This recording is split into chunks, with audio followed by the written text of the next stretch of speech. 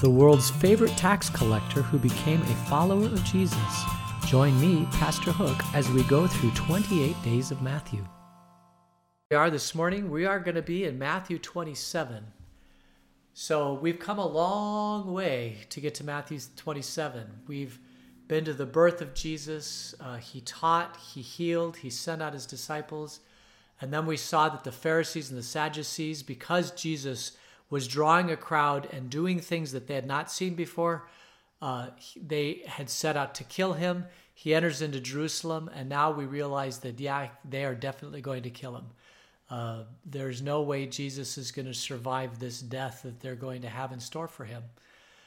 We've seen how Judas has gone and made a deal with them that he's going to go and point out Jesus with a kiss. And Jesus has been arrested. So that's kind of where we are in Matthew 27. And like I said, this is more of a somber occasion. This is our Good Friday, I guess you could say, because all of this happens on Good Friday, even though it's Thursday. So let's go ahead and get into it this morning and see what God's Word has to say for us as we look at Matthew 27. Matthew 27. Early in the morning, all the chief priests and the elders of the people made their plans how to have Jesus executed. So they bound him, led him away, and handed him over to Pilate the governor. When Judas, who betrayed him, saw that Jesus was condemned, he was seized with remorse and returned the 30 pieces of silver to the chief priests and the elders. "I have sinned," he said, "for I have betrayed innocent blood." "Well, what is that to us?" they replied. "That's your responsibility." So Judas threw the money into the temple and left. Then he went away and hanged himself.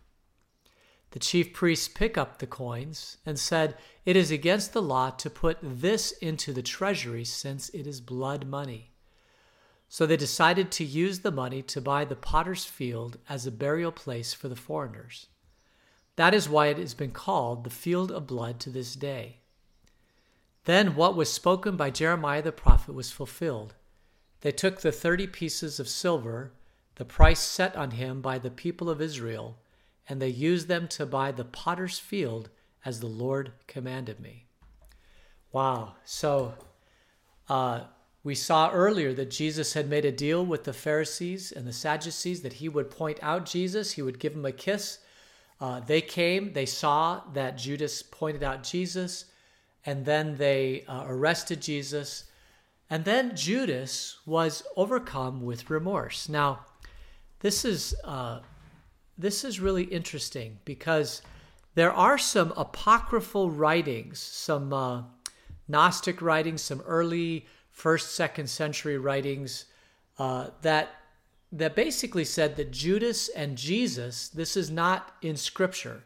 This is extra scriptural writings and apocryphal stories, stories that were circulating and they wrote them down, but that Jesus and Judas actually had a plan together, that this was going to happen, that Judas was in on the plan. Jesus had told Judas that he should do this, but that is not anywhere in any of the scriptures.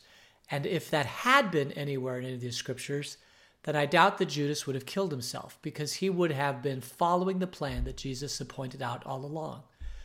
So I believe that this is basically Judas who had betrayed Jesus. And then after he saw that innocent blood had been condemned and was going to die, I don't know what Judas was thinking about. Did he not know that this is what was going to happen? I mean, Jesus was a political dissident. Jesus was going up against the powers and the force of Jerusalem, the Roman Empire, King Herod. He was going up against all of it. And did he think that he was going to win? Of course he was going to die. Judas, if he'd even thought about it for 10 seconds, he would have realized what he was doing to Jesus. And finally, after all of this, he has Jesus arrested, and now Jesus is going to die. And Judas just feels terrible remorse about this. There are some branches of Christianity, particularly the Coptic Christians, Now, the Coptic Christians are the ones that remained kind of in Jerusalem. You have most of Christianity going up into Europe, but some of Christianity went into Africa, stayed in the Middle East and Jerusalem area. Some of those sects, those tribes, actually believe that Judas,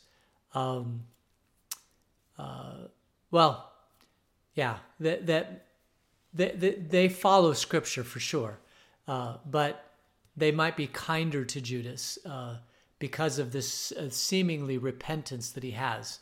But the fact is that he did betray Jesus. It was innocent blood. There is no way that he can get around this. So he takes the blood money, this 30 pieces of silver. He goes to the temple. He throws it at the feet of the Pharisees and the Sadducees and said, I don't want this money anymore. And he goes and he hangs himself. He had to have felt tremendous remorse, because hanging yourself is not necessarily something that you should do. But I can see if you find that you have no way out, that you would hang yourself. I know that, particularly over the last several years, there have been certain sects of our own population have felt that there's no way forward. They've either been depressed, or they look at the future of their life and they say it's just not worth it anymore. And that the pain of dying is less than the pain of living.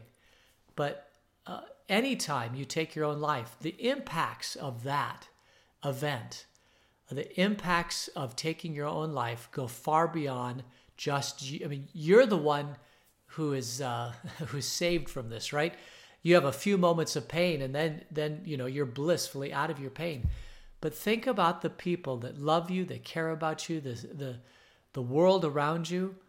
I had a friend in college whose grandmother committed suicide, and I've known other people who've committed suicide. I've known their families. These are some things that you never recover from. These are things that can drive people insane, knowing that a loved one committed suicide and that they either didn't hear it, they didn't listen. Was there something they could have done? Is there a way possibly we could have done anything different to prevent this? And the guilt that happens with that is just, it can stay with the person for the rest of their life.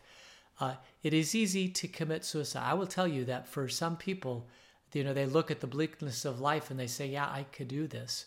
And they get it off easy. But everybody else that has to struggle with that event will struggle for the rest of their life. And sometimes there are no answers, and it will drive people insane. The impact of that one event goes from generation to generation, potentially even to generation. It is a horrible, horrible thing. If you're listening to my voice and you've ever considered it, I'm so grateful that you haven't. And if you ever in the future are considering it, don't. The impact of that, it is a wickedly cruel thing to do to the world around you, to do that. But Judas, he takes the easy route out. He goes and he hangs himself. And then it's interesting. The chief priests pick up the coins and they say, well, this is blood money. We know that what Judas did was wrong. We can't take this money back. So we're going to use it in some other way that's not going to go into the treasury. Of course, they found a way to use it, right? They're not going to say no to blood money at all, but they did find a way to use it. They bought this potter's field, and then again you have Matthew, who is always trying to show in his gospel that Jesus is the promised Messiah from the Old Testament. And so he quotes the Old Testament here. They took 30 pieces of silver, the price set on him by the people of Israel, and they used them to buy the potter's field as the Lord commanded me. Now, this prophecy I find fascinating because they actually did buy a potter's field for 30 pieces of silver. So this one is amazing. So we're gonna continue on. We're gonna go to verse 11. Meanwhile, Jesus stood before the governor, and the governor asked him, "Are you the king of the Jews?" "You have said so," Jesus replied. When he was accused by the chief priests and the elders, he gave no answer. Then Pilate asked him, "Don't you hear the testimony they are bringing against you? But Jesus made no reply, not even to a single charge, to the great amazement of the governor. Now it was the governor's custom at the festival to release a prisoner chosen by the crowd. At that time, they had a well-known prisoner whose name was Jesus Barabbas.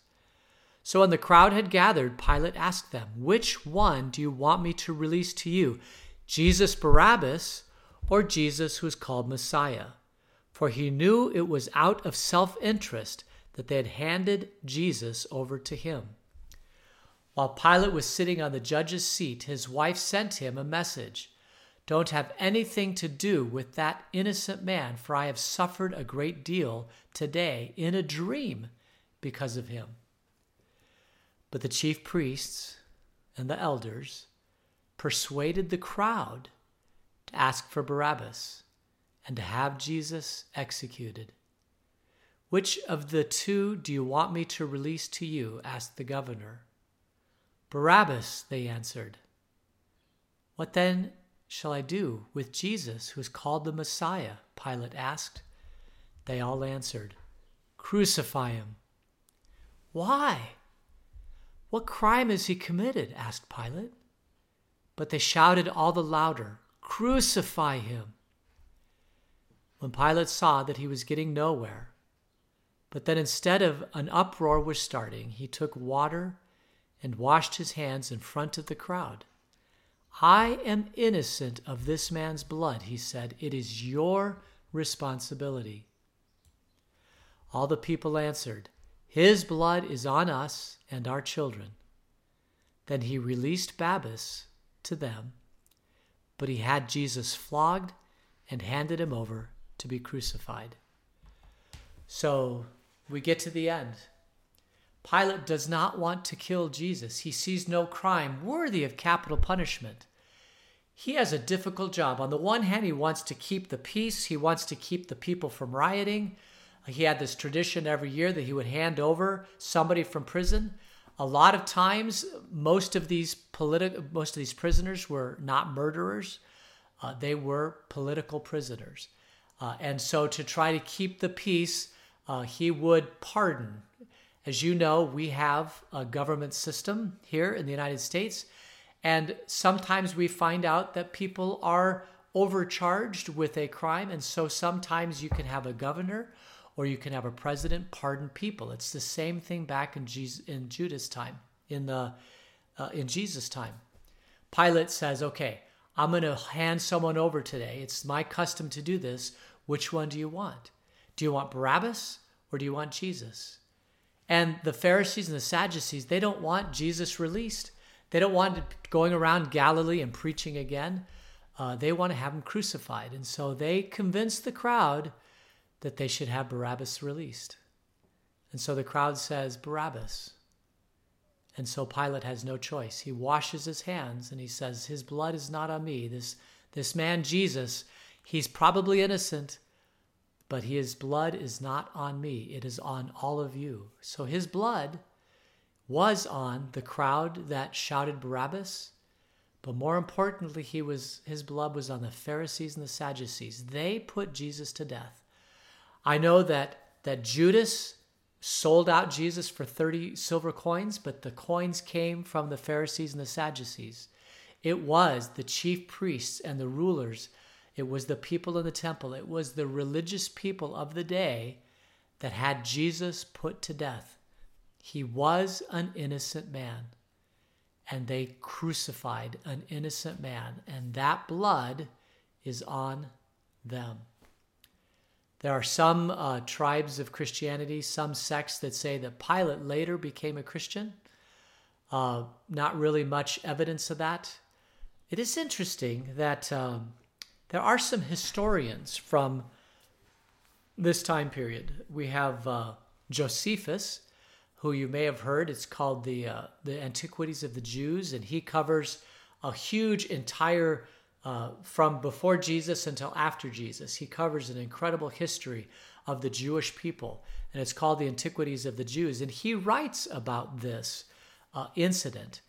Actually saw a historian, Paul Meyer. He's a professor of history or at Northwestern Michigan University, wherever Paul Meyer is. And I saw him talk about this. The Josephus that was passed down has some additional text in it that probably was not written by Josephus. It was probably a later addition by highly Christian people to talk about Jesus.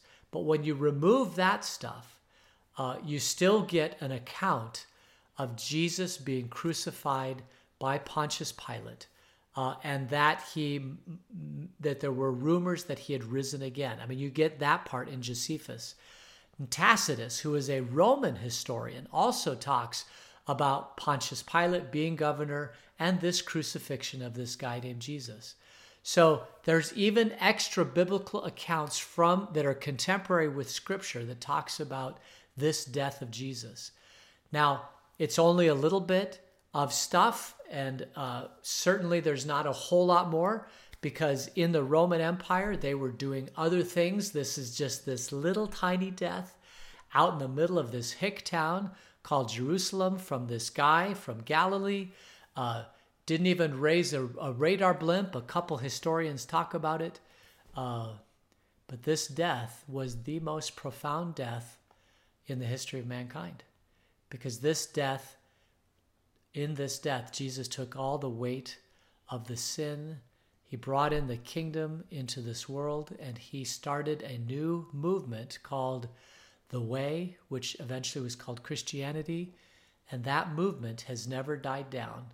And the people in that movement believe that they're firmly ensconced in the kingdom of God, and Jesus is ruling on the throne for that kingdom. And I happen to be a follower of that kingdom. So, but this is the death. Barabbas is released, and Jesus is then flogged. We continue with verse 27. Then the governor's soldiers took Jesus into the praetorium and gathered the whole company of soldiers around him. They stripped him and put a scarlet robe on him, and then twisted together a crown of thorns and set it on his head. They put a staff in his right hand. Then they knelt in front of him and mocked him. "Hail, King of the Jews," they said. They spit on him and took the staff and struck him on the head again and again. And after they had mocked him, they took off the robe and put his own clothes on him. Then they led him away to crucify him. So this is the mocking of Jesus, that they will put the royal robe, this garment robe that they put on Jesus represents royalty, and they put a crown of thorns on Jesus, and they beat the crown of thorns. So after he's been flogged, he's humiliated, he's mocked, that he's the King of the Jews. He says he's the King of the Jews. If he's the King of the Jews, let's see if he can get out of this. And they mock him and spit on him and beat on him. And it must have been extremely painful, and it must have been extremely humiliating. And for the crowd, it must have been deeply disturbing, I hope. Then they take the robe off of Jesus, and then they led him off to die. That mankind can show so much cruelty to another person is sometimes very much beyond my ability to comprehend. Why do people do such things?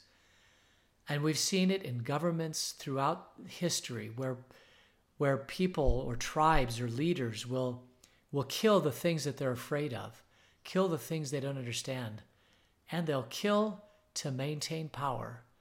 And I've never understood this, but it is part of the history of our human race. We are a deeply flawed race. After the fall, after we were kicked out of the Garden of Eden, we are not perfect by any means, and we do horribly, horribly cruel things.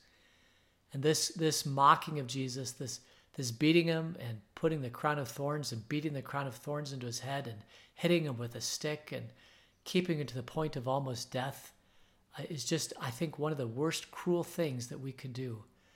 I am so grateful that we've moved beyond this, at least in the United States. But I know in other places around the world, I've heard stories about different despots and rulers that want to make a point or an example of a political dissident, and they'll torture, and it even still goes on today to some extent in some places around the world. And we have world organizations trying to gin up support across the world to not let these people do this. But every nation is a sovereign nation unless you overthrow it, right? And so we can use the bully pulpit, but we can use sanctions. We can use all sorts of things to try to prevent leaders from doing things like this. But in the end, if you are a leader of a nation, you are in control of that nation, this is something that you can do with abandon. And we've seen how rulers can do this. And it breaks my heart that the human condition can actually do this kind of beating. But it's always been with us. And it probably will till Jesus comes again. So, we get to verse 32. As they were going out, they met a man from Cyrene named Simon, and they forced him to carry the cross. They came to a place called Golgotha, which means the place of the skull. There they offered Jesus wine to drink, mixed with gall. But after tasting it, he refused to drink it. When they had crucified him, they divided up his clothes by casting lots. And sitting down, they kept watch over him there. Above his head, they placed the written charge against him. This is Jesus, the King of the Jews. 2 rebels were crucified with him, one on his right and one on his left.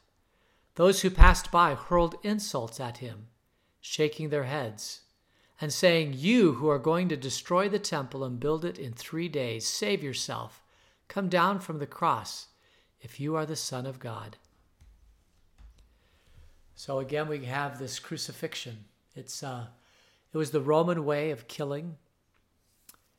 We typically see it in a cross, where we have a crossbar and a vertical member, and they would carry the cross. And when they carried the cross, it wasn't the full cross that they would carry. It was just one of the members of the cross. It had a hole on it, and then they would lift up that piece of it and place it on the vertical member.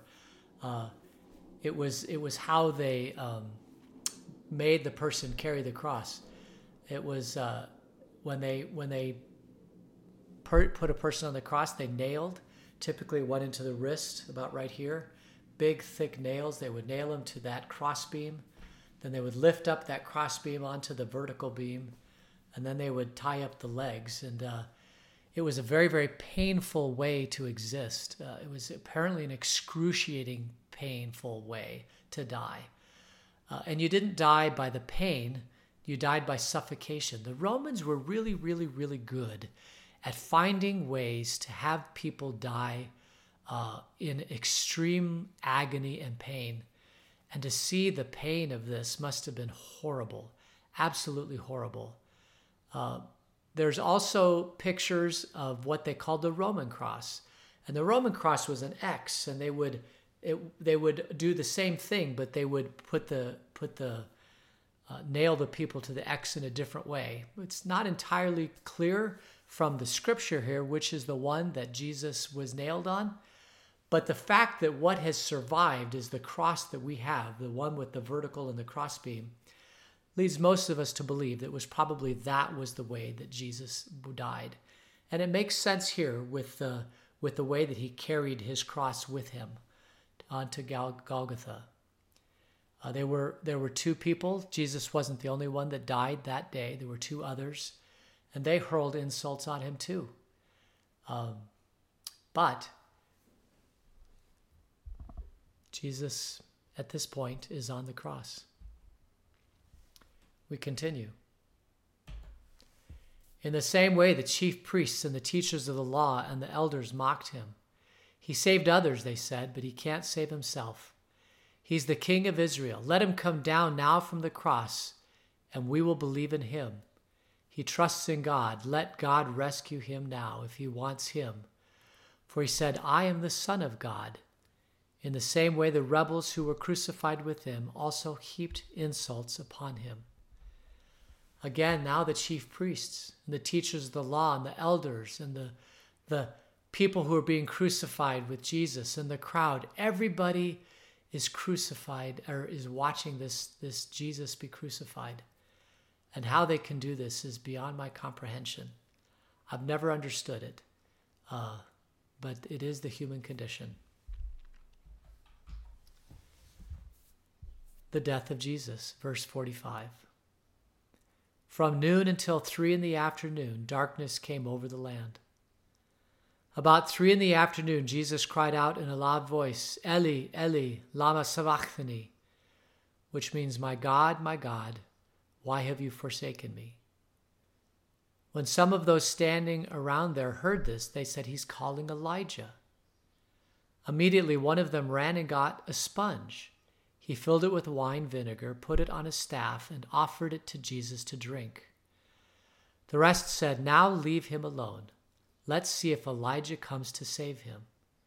And when Jesus had cried out again in a loud voice, he gave up his spirit. At that moment, the curtain of the temple was torn in two from top to bottom. The earth shook, the rock split, and the tombs broke open. The bodies of many holy people who had died were raised to life. They came out of the tombs after Jesus' resurrection and went into the holy city and appeared to many people. When the centurion and those with him who were guarding Jesus saw the earthquake and all that had happened, they were terrified, and they exclaimed, surely he was the Son of God. Many women were there watching from a distance. They had followed Jesus from Galilee to care for his needs. Among them were Mary Magdalene, Mary the mother of James and Joseph, and Mary the mother of Zebedee's sons. So this is the death of Jesus. He's on the cross. We see this, and all four Gospels have an account, and each have a different take on what this is. But what we see is this agonizing of creation, the groaning of creation as Jesus dies. The curtain in the temple torn in two. We see that as an indication that now Jesus has become the perfect sacrifice. We see dead people raising to life as a foretaste of Jesus raising to life. We see the earth trembling with an earthquake. And it's not surprising, because this event foretold by the prophets, promised of God in the Garden of Eden and planned before God, even before the creation of the world, this one event, this crucifixion and death of Jesus, where he would bear all the sins of mankind on him, was the focal point of all of creation. The whole entire point of creation up to Jesus points to this, and everything after Jesus looks back at this one event. It is not surprising that the earth shook, because the angels in heaven, God himself sitting on the throne, must have been weeping terribly at this horrible death of Jesus. But it had to happen. It had to happen. This was the reason why he came. And it's the reason why we can be in the kingdom. Because Jesus shows that he has power and life and breath. That comes tomorrow. But it all shows that Jesus' death, these few days, are the quintessential center of all humanity. And what does the earth do but groan in its presence? The women were there, the centurion were there, and they were terrified. They look around at all this and they say, surely this man was the Son of God. He was innocent. They killed an innocent man. The earth shakes. Surely he was innocent, and he was innocent. But he's not dying without sin upon his shoulders. It's our sin upon his shoulders. And it wasn't, he could have snapped his fingers and had the angels of heaven come and rescue him off the cross. You'll notice that they gave him some hyssop to drink. It was myrrh to drink. It was a painkiller. But Jesus doesn't even take the painkiller. He looks at his accusers and he says, I'm going to take the full force of the pain that you've inflicted upon me, and that's going to live with you for the rest of your life. You're doing this to me. and then he breathes his last. We continue on. As evening approached, there came a rich man from Arimathea, named Joseph, who had himself become a disciple of Jesus. Going to Pilate, he asked for Jesus' body, and Pilate ordered that it be given to him. Joseph took the body, wrapped it in a clean linen cloth, and placed it in his own new tomb that he had cut out of the rock. He rolled a big stone in front of the entrance to the tomb and went away. Mary Magdalene and the other Mary were sitting there opposite the tomb. So Joseph, this apparently wealthy man, rich man from Arimathea, he comes and asks Pilate for the body. Pilate gives it to him. He gently takes Jesus down off the cross, wraps him in some cloths, and puts him in his brand new tomb. My understanding is that if you go to Israel now, if you go to Jerusalem, you can actually see this tomb where Jesus' body lay. It would be exciting to see that someday, wouldn't it? Just to be where all of this happened. He puts him in the tomb and says goodbye. Mary Magdalene and other Marys were sitting opposite the tomb. The next day, the one after preparation day, the chief priests and the Pharisees went to Pilate. "Sir," they said, "we remember that while he was still alive, that deceiver said, 'After 3 days I will rise again.' So give the order for the tomb to be made secure until the third day. Otherwise, his disciples may come and steal the body and tell the people that he's been raised from the dead. This last deception will be worse than the first." "Take a guard," Pilate answered. "Go, make the tomb as secure as you know how." So they went and made the tomb secure by putting a seal on the stone and posting the guard. So there we have it. Jesus is laid down, put in the tomb.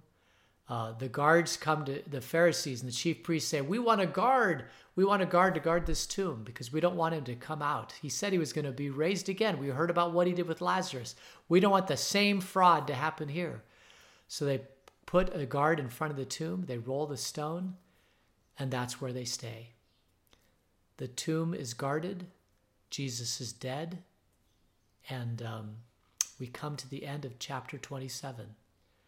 Now, normally on Good Friday, when we celebrate this death, we say the Lord's Prayer, and then we all leave in silence. And I think today we will just say a quick prayer, and I'll leave you in silence as you contemplate the events of this day. Would you join me in prayer? Gracious God, it was for your love of us that you went to the cross. And we know that it wasn't the nails that held you to the cross, Lord, but your love for us, your love for your humanity. As you took upon yourself the weight of all the sin, all the imperfection, all the inhumanity that man has against man, and you took it upon the cross to yourself. Lord, on this day, we remember your death, and we thank you for your death so that we would not have to suffer the ultimate death. Lord, on this day, we pray for Neva's cousin, Mr. Hoffman, who was taken ill and then died recently. We pray that you be with his family as they mourn the death of their loved one.